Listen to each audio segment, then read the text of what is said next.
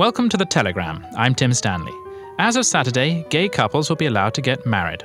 So what? Who cares? We ask why this dramatic social change has happened with so little protest, and what it means for society and for religion. Also, why watching The Killers is more fun than watching The Detectives. I'm joined in the studio by The Telegraph's Graham Archer, by Father Andrew Kane, by Peter Williams of Catholic Voices, and by the crime writer Alex Marwood. This Saturday, gay marriage comes to Britain. We were warned by one UKIP councillor that it might cause more flooding. But apart from some late spring drizzle, this remarkable social revolution has passed with very little excitement at all, which contrasts strongly with France, where thousands of Conservatives poured into the streets of Paris to protest what they saw as the wreckage of the most important civil institution that we've got, marriage between one woman and one man to the exclusion of all others. Britain, it seems, just doesn't give a hoot about who weds who. So what does the legalisation of gay marriage say about our society, and what will its consequences be for the future, particularly for people who are religious?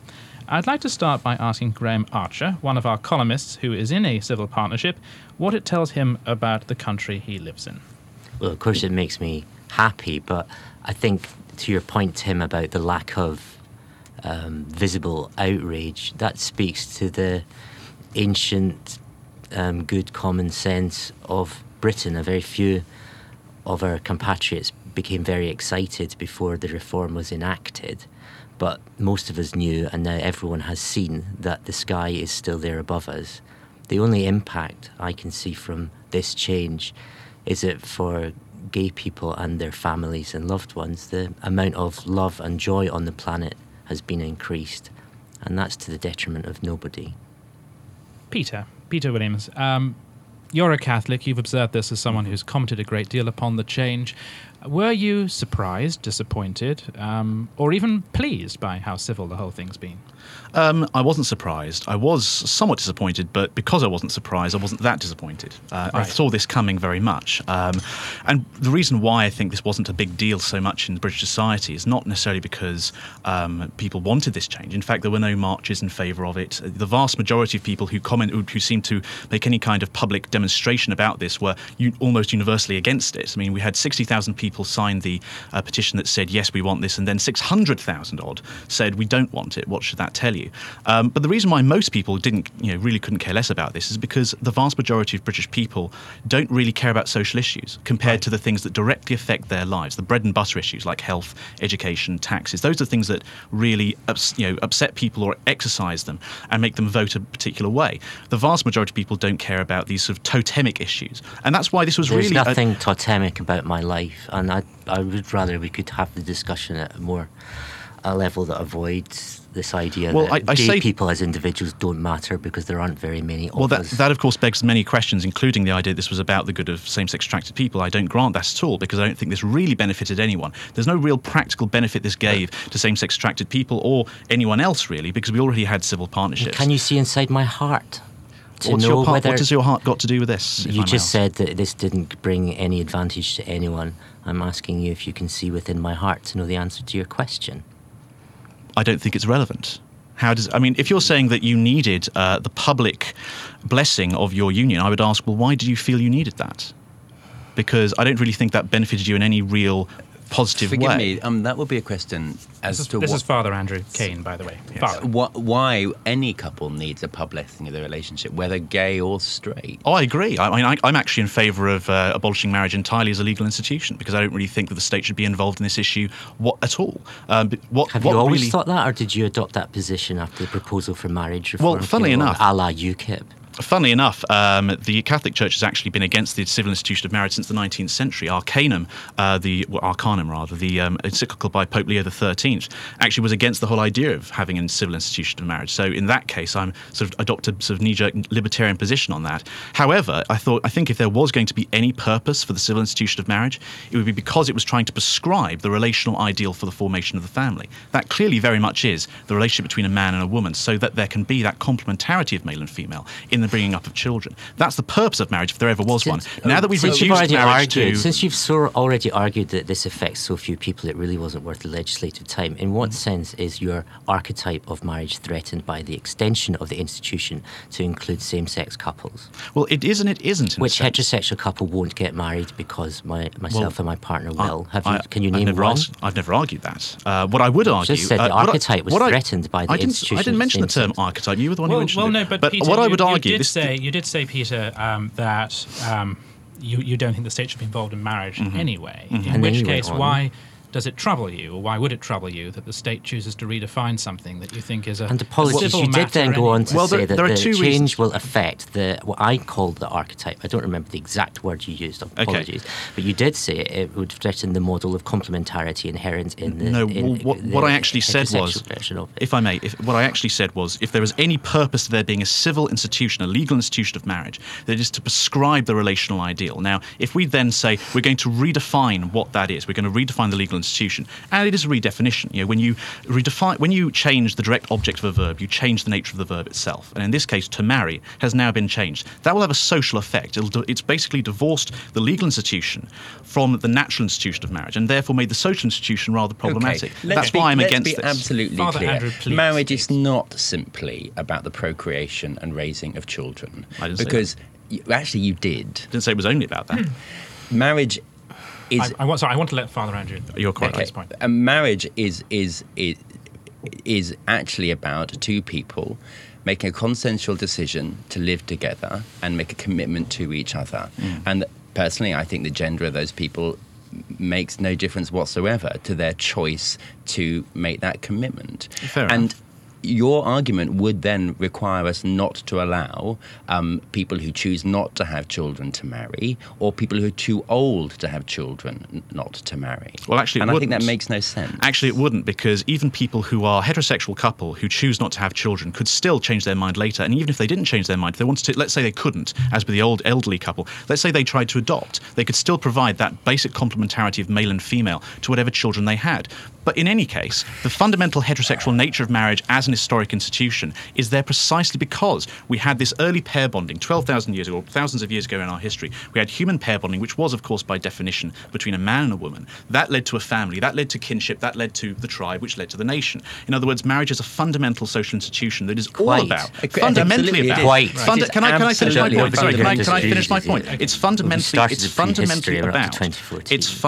about the nature of the family. Now, it doesn't mean it's all about that. There is a romantic element to it, but I would say that it is fundamentally also about family and children. Such poverty of imagination to assume that the only argument in favour of blessing same-sex union as marriage is for the romantic requirements of the two parties involved, because it implies that those two individuals aren't part of families other than themselves, and that their bonding together doesn't bring those two families together.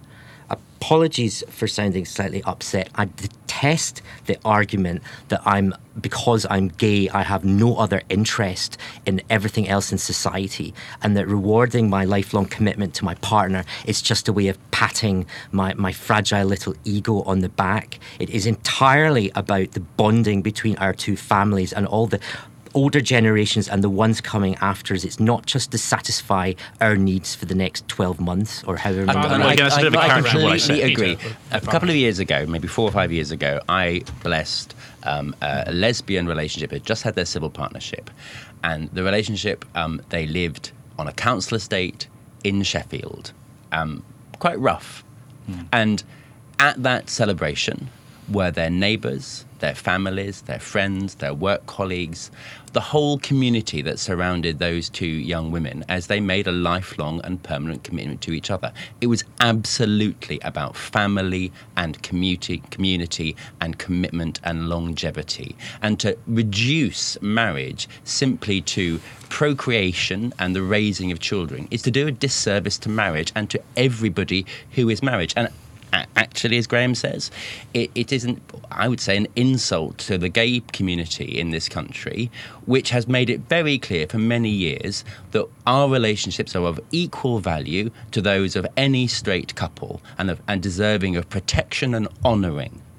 So if you want that, we already had that with civil partnerships. Did you support the introduction of civil partnerships? I would say actually that Did you support the introduction of civil partnerships? Actually, no, but for different reasons. If I actually think I know we should. Can I complete the point? Can I complete the point? I think actually what we should have, what we should have had to very begin with, is allowed all the relational benefits that accrue to marriage and indeed civil partnerships to be available to anyone for whatever reason under any kind of organisation of their family. I'm actually in favour of simply protect.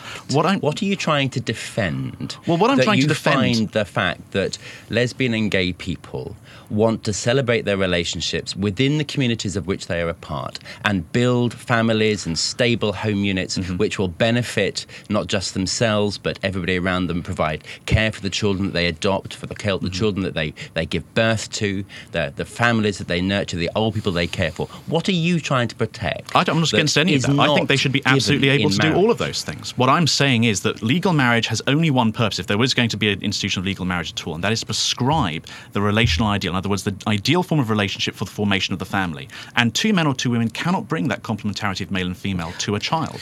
Now, I'm not reducing. Can I finish? I didn't interrupt you. No. Now, if I actually think you've had rather a lot. I have to agree, Peter, and I also do want to move the debate on. Father Andrew, you're in a very personal position because I believe you intend to marry. I'm getting married in June to my partner of 15 years. And that is going to have consequences for your position as a priest, is it not?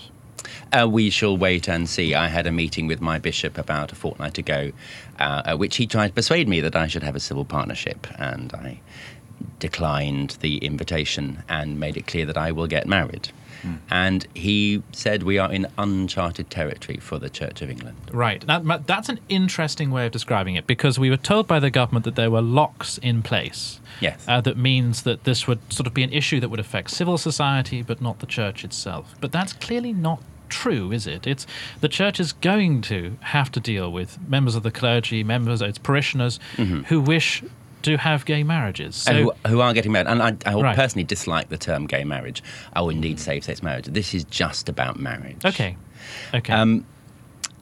In terms of the Church of England's position, the government, and I think as a way of just sort of sidelining the Church in this, has provided what's called a quadruple lock, which means the Church of England is not required in law, and indeed cannot in law, solemnise marriages between gay and lesbian people within our own buildings. So I'm a state registrar, and in my churches I can marry straight couples that come to me, but I'm legally excluded from being able to do that for gay and lesbian people.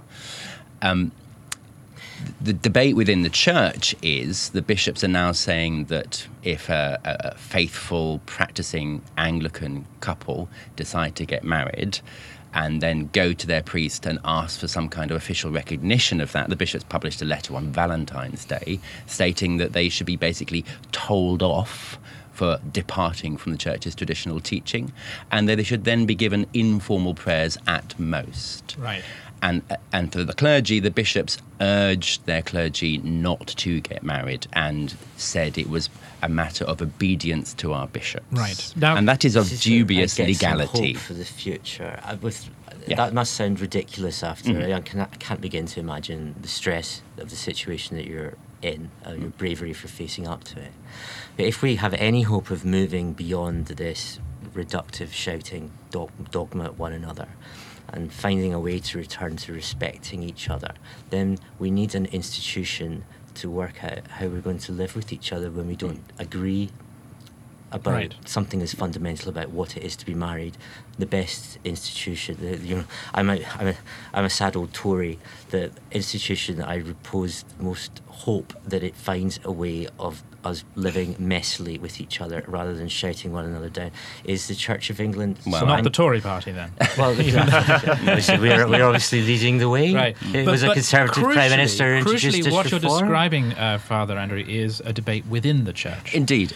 Now, do you think it would be at all appropriate for people to bring cases against the Church in order to... Now, Graham, I think this is an important point. This is not an issue of being anti or pro-gay marriage or whatever. This is a question of the proper relationship between state and church. And do you feel that this is a debate that must happen within churches, or do you see a case for social action or legal action outside of churches to try to change their mind?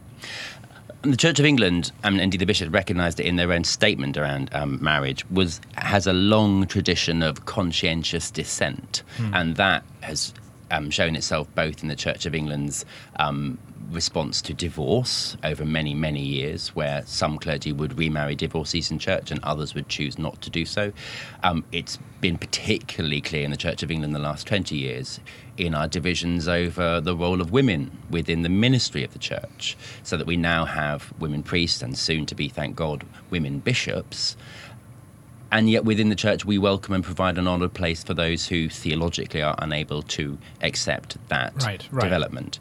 I would argue that the Church of England, absolutely, as Graham says, is ideally placed to provide a community in which we can disagree well about this issue as well. And people like me, and there are many people like me within the church, who have a more liberal and progressive understanding of what marriage is, who will welcome gay and lesbian people, who support marriage in this form, and who would be willing to provide liturgies of blessing. Right. Peter, how do you feel the relationship between state and church now stands as a result of this legislation? Well, in a sense, I feel like this isn't my discussion because I'm not an Anglican. However, I do think that there need to be appropriate protections given for people who do dissent from what is the sort of redefined understanding of marriage, that it's just about between the love between people or mutual commitment. And I see that in a number of places, not just in the church, in the Anglican Communion, but also in places like teaching or even in sort of professions beyond that. So, for example, I have a friend who, in a Catholic school, was asked in her class by a pupil, what do you think about gay marriage? And she thought, well, it's a Catholic school. I can say, well, I think that this is wrong. I think that redefining marriage is wrong. And there was a girl who was apparently questioning her sexuality in the class who went and reported her to the deputy head, and she was brought in and complained about that because she was told it's against the law to say that sort of thing. Now, and there was another friend of mine who just yesterday, funnily enough, contacted me. He actually works at Mossbros, who are bringing out this campaign for same-sex weddings, and he feels that he can't morally engage in material cooperation with what they're doing because that goes against his conscience. All of these different things come up. We need to have protections for people, or at least allow just basic religious liberty for people to say, you know what, I don't agree with this. I might respect and love people who are same-sex attracted. I don't have anything against them. I believe, as the Catholic Church teaches, that all people should be treated with respect and sensitivity and tolerance. However, this goes fundamentally contrary to my conscience as to what marriage is, and those people should be respected as well. And I think that includes people like the Hazel Mary Bull and her husband, and people like that who had a fundamental conscientious objection, not out of bigotry or prejudice, but out of fundamental, reasonable and religious conviction. If we all disagree on hang on, theology, can we at least agree on the principle of freedom of conscience? Yes. We can to a point. So my ardent hope is that we don't see a sequence of futile legalistic challenges against people like the Bulls. I've written often about how backward that was, for the best of reasons. The couples who brought the suit against the innkeepers like the Bulls, I understand why they did it, but it really doesn't help. But there's the more of that legalistic activism is done, the less space we will have to listen properly to one another, and it's only through listening, I don't know how we'll get there, but we will find this messy way to live with each other, to try and see the good. But there's a difference between that, in my mind, at any rate, and somebody such as, I hate to pick on an individual, but Lillian Ladell, who was the registrar in Islington, who wouldn't conduct civil partnerships. I don't know if I can describe it as an algorithm, but I can see a difference between not wanting to have a guest in your house because of your religious conscience, and choosing to do a job but saying, I don't want to do it for those people. Right. And I know that you could prove me wrong deductively there, but there feels to me a big difference. And the legal activism doesn't help. It conflates the two. She might have become a registrar before, of course, that came in. Of course. Yes. She did. Do you think that once this has happened, once Saturday has passed, we might emerge a different kind of society which is concerned about different sorts of things? That putting aside issues of sex and sexuality might mean that, for example, we have a conservative party which is more focused on liberty, less focused on matters of culture and lifestyle. Personally, I think that once we've got through the weekend, the fact that people choose to get married, whoever they are, will become utterly unremarkable, and people will continue to celebrate the relationships of their friends and family as they have always done. It just means that some of those people celebrating will be in same-sex relationships. Personally, I hope the church stops worrying about what goes on in the bedroom. And actually, this isn't even about what goes on in the bedroom, actually. It's just simply about the institution of marriage. And concentrates on the things that are truly important in the gospel, which is about the care of the poor, the orphan, and the stranger. And one of the things I like about Pope Francis is that he has done his very best in the last year to move the church away from an obsessive conversation about other people's sexual activities onto wanting a church of the poor for the poor. And I just hope that the bishops of the Church of England can take that example and follow it in the Church of England as well. Peter, finally, is one of the reasons why Francis is so popular precisely because he is sort of in touch with that popular mood that wants to think less about sex and more about poverty. I think he's popular because of his manner.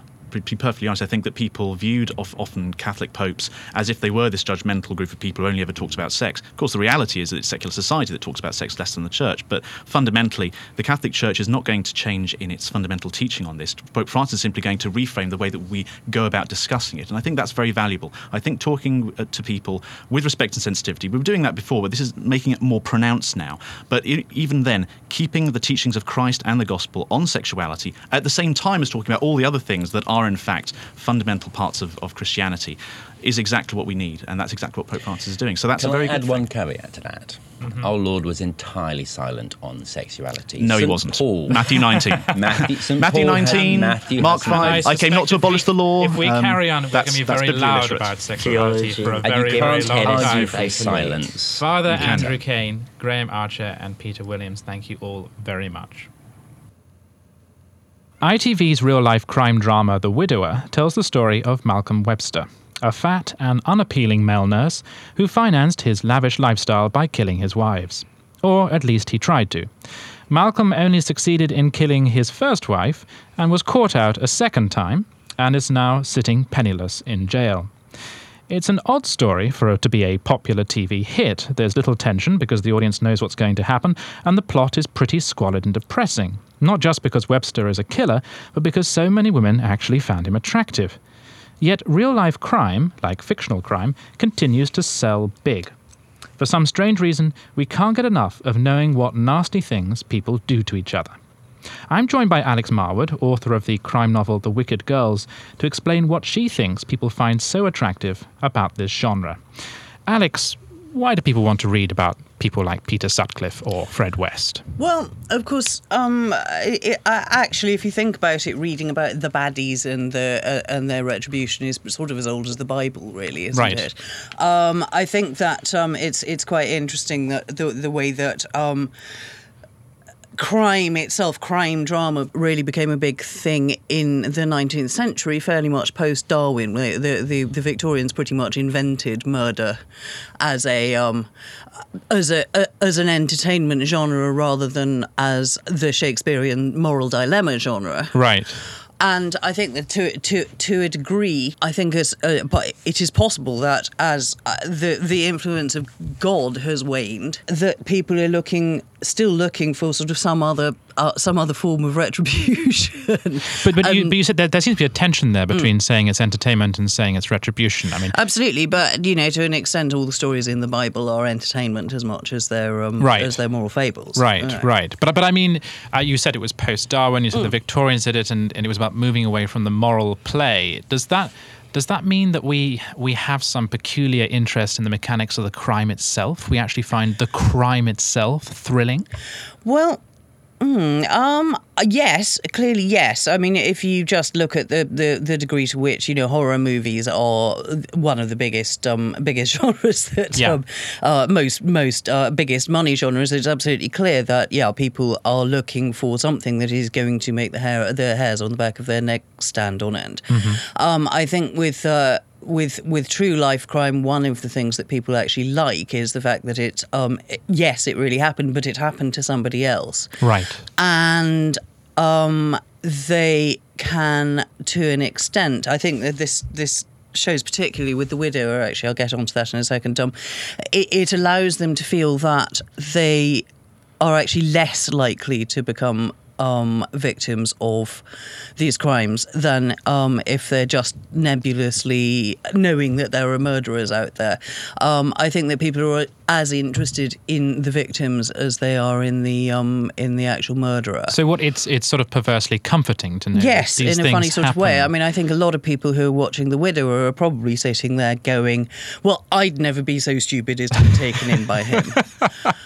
And why were the women taken in? That's the extraordinary thing. Psychopaths and charm. It's an absolute classic thing. Psychopaths and narcissists both have great quantities of charm and can adapt themselves to whatever it is their audience wants them to be. They can't keep it up, but it's a very classic sign of both psychopathy right. and narcissistic personality disorder. So psychopaths make great lovers. Well, they make great lovers in the first instance. In the first couple of weeks. Yeah. But I found something slightly disturbing about The Widower, that I found myself focusing on his character and not that of the victims. Well, I think most of it is that is because the show is focused on his character and not that of the victims. I mean, to an extent. But it means you see it from his perspective. And I'm not saying I felt sympathy, but they did go on at him a lot about money. And I did start... Yeah, well, I don't really blame them for going on about it. Well, he spent a lot of money. He was a raving fantasist who was destroying, potentially destroying their entire way of life. Both sets of marriages were greatly under threat of bankruptcy as a result of his fantasy life. But is there a risk, if you put the killer at the centre of the narrative, that the reader or the viewer starts to see things from their point of view?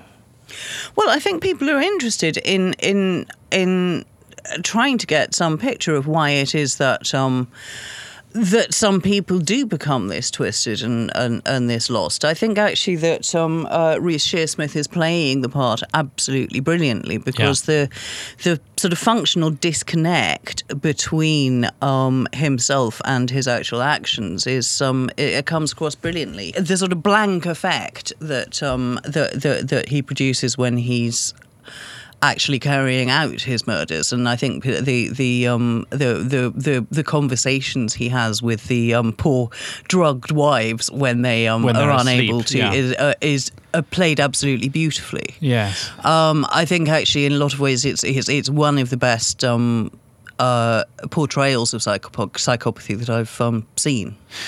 Do you think when it comes to crime fiction, a motive is more important to the readers or the viewers than working out who done it or the mechanics of the plot itself? Is it really... Because we tend to think of, when it comes to something like Agatha Christie, that what's important is figuring out who done it. And it's a puzzle that you can work out. But actually, is really the psychology of the characters more important? Is that what really leaves an impression on the reader? There's such a huge variety of different things within the crime genre. It's one of the reasons that I love it so. But I think in terms of real life crime, of course, it would be very interesting to see how people responded to a show that was based on a murderer who didn't get caught. Right.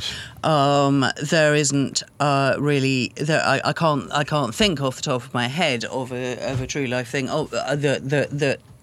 that involves a part, obviously, from Jack the Ripper, but of course Jack the Ripper is sort of long enough ago that everybody can feel comfortable and safe with him. Yeah, and in fact have romanticised him to some degree. Absolutely, yeah. Well, they keep trying to sort of turn him into a Hannibal Lecter sort of individual, whereas actually the likelihood is that he was just a totally screwed up person with some form of brain damage. And that's an interesting point that always fascinates me about crime and murder stories is the desire for some authors to present a murderer who is sophisticated, charming, intelligent, like Dr. Lecter. I mean, I would very happily be killed by Hannibal Lecter. Because you're going to... I'm not sure. Well, really it's going to be painful, but you're going to go out and starve. He's going to feed you well beforehand, and you know that you're going to die with some beautiful opera playing in the background. But most killers are not like that in real life. They're actually knuckle-dragging lunatics. Absolutely. I mean, in my own books, I think the thing, one of my main driving my main drives is actually to try to get across the banality of evil. Right. And the fact that the people often actually do this stuff without any planning, without any real conscious intention. Right.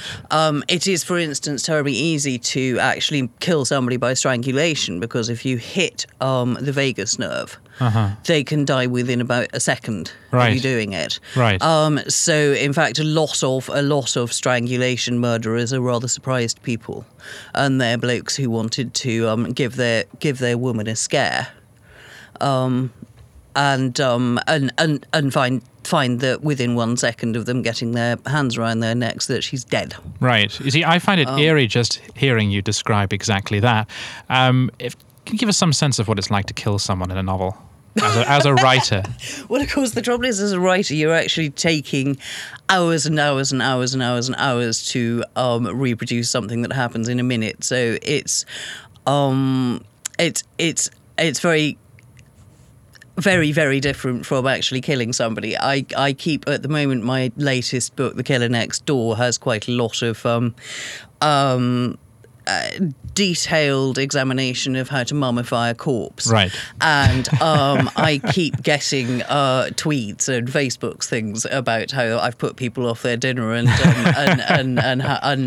people asking me if I lost weight while I was writing it, but actually, of course, not, because it took me 12 hours to write each chapter, evisceration chapter, and of course I was eating a lot of biscuits while I was doing it, because that's what we do. And do you put yourself in the mind of the killer, the person trying to catch the killer, or the victim? It depends on, which I always have multiple points of view in my books, so that's, but what I do find is that my dream life becomes very, very disturbed while I'm doing this sort of stuff. Yeah. Fortunately, I've always rather enjoyed my nightmares. I think that's probably one of the driving forces behind why I do what I do for a living. But yeah, I get very, very dark and quite violent dreams while I'm in the writing process. Final question. Is there anything you've written which readers have felt has gone too far? Oh, God, yeah. Killing the dogs. Killing dogs, right. Killing dogs, yes. Okay. Yeah. There were, 8 murders in The Wicked Girls, but the only thing that people really, really objected to was the killing the dogs. Alex Marwood, thank you very much. Thank you. For more opinion and commentary, you can find us at telegraph.co.uk.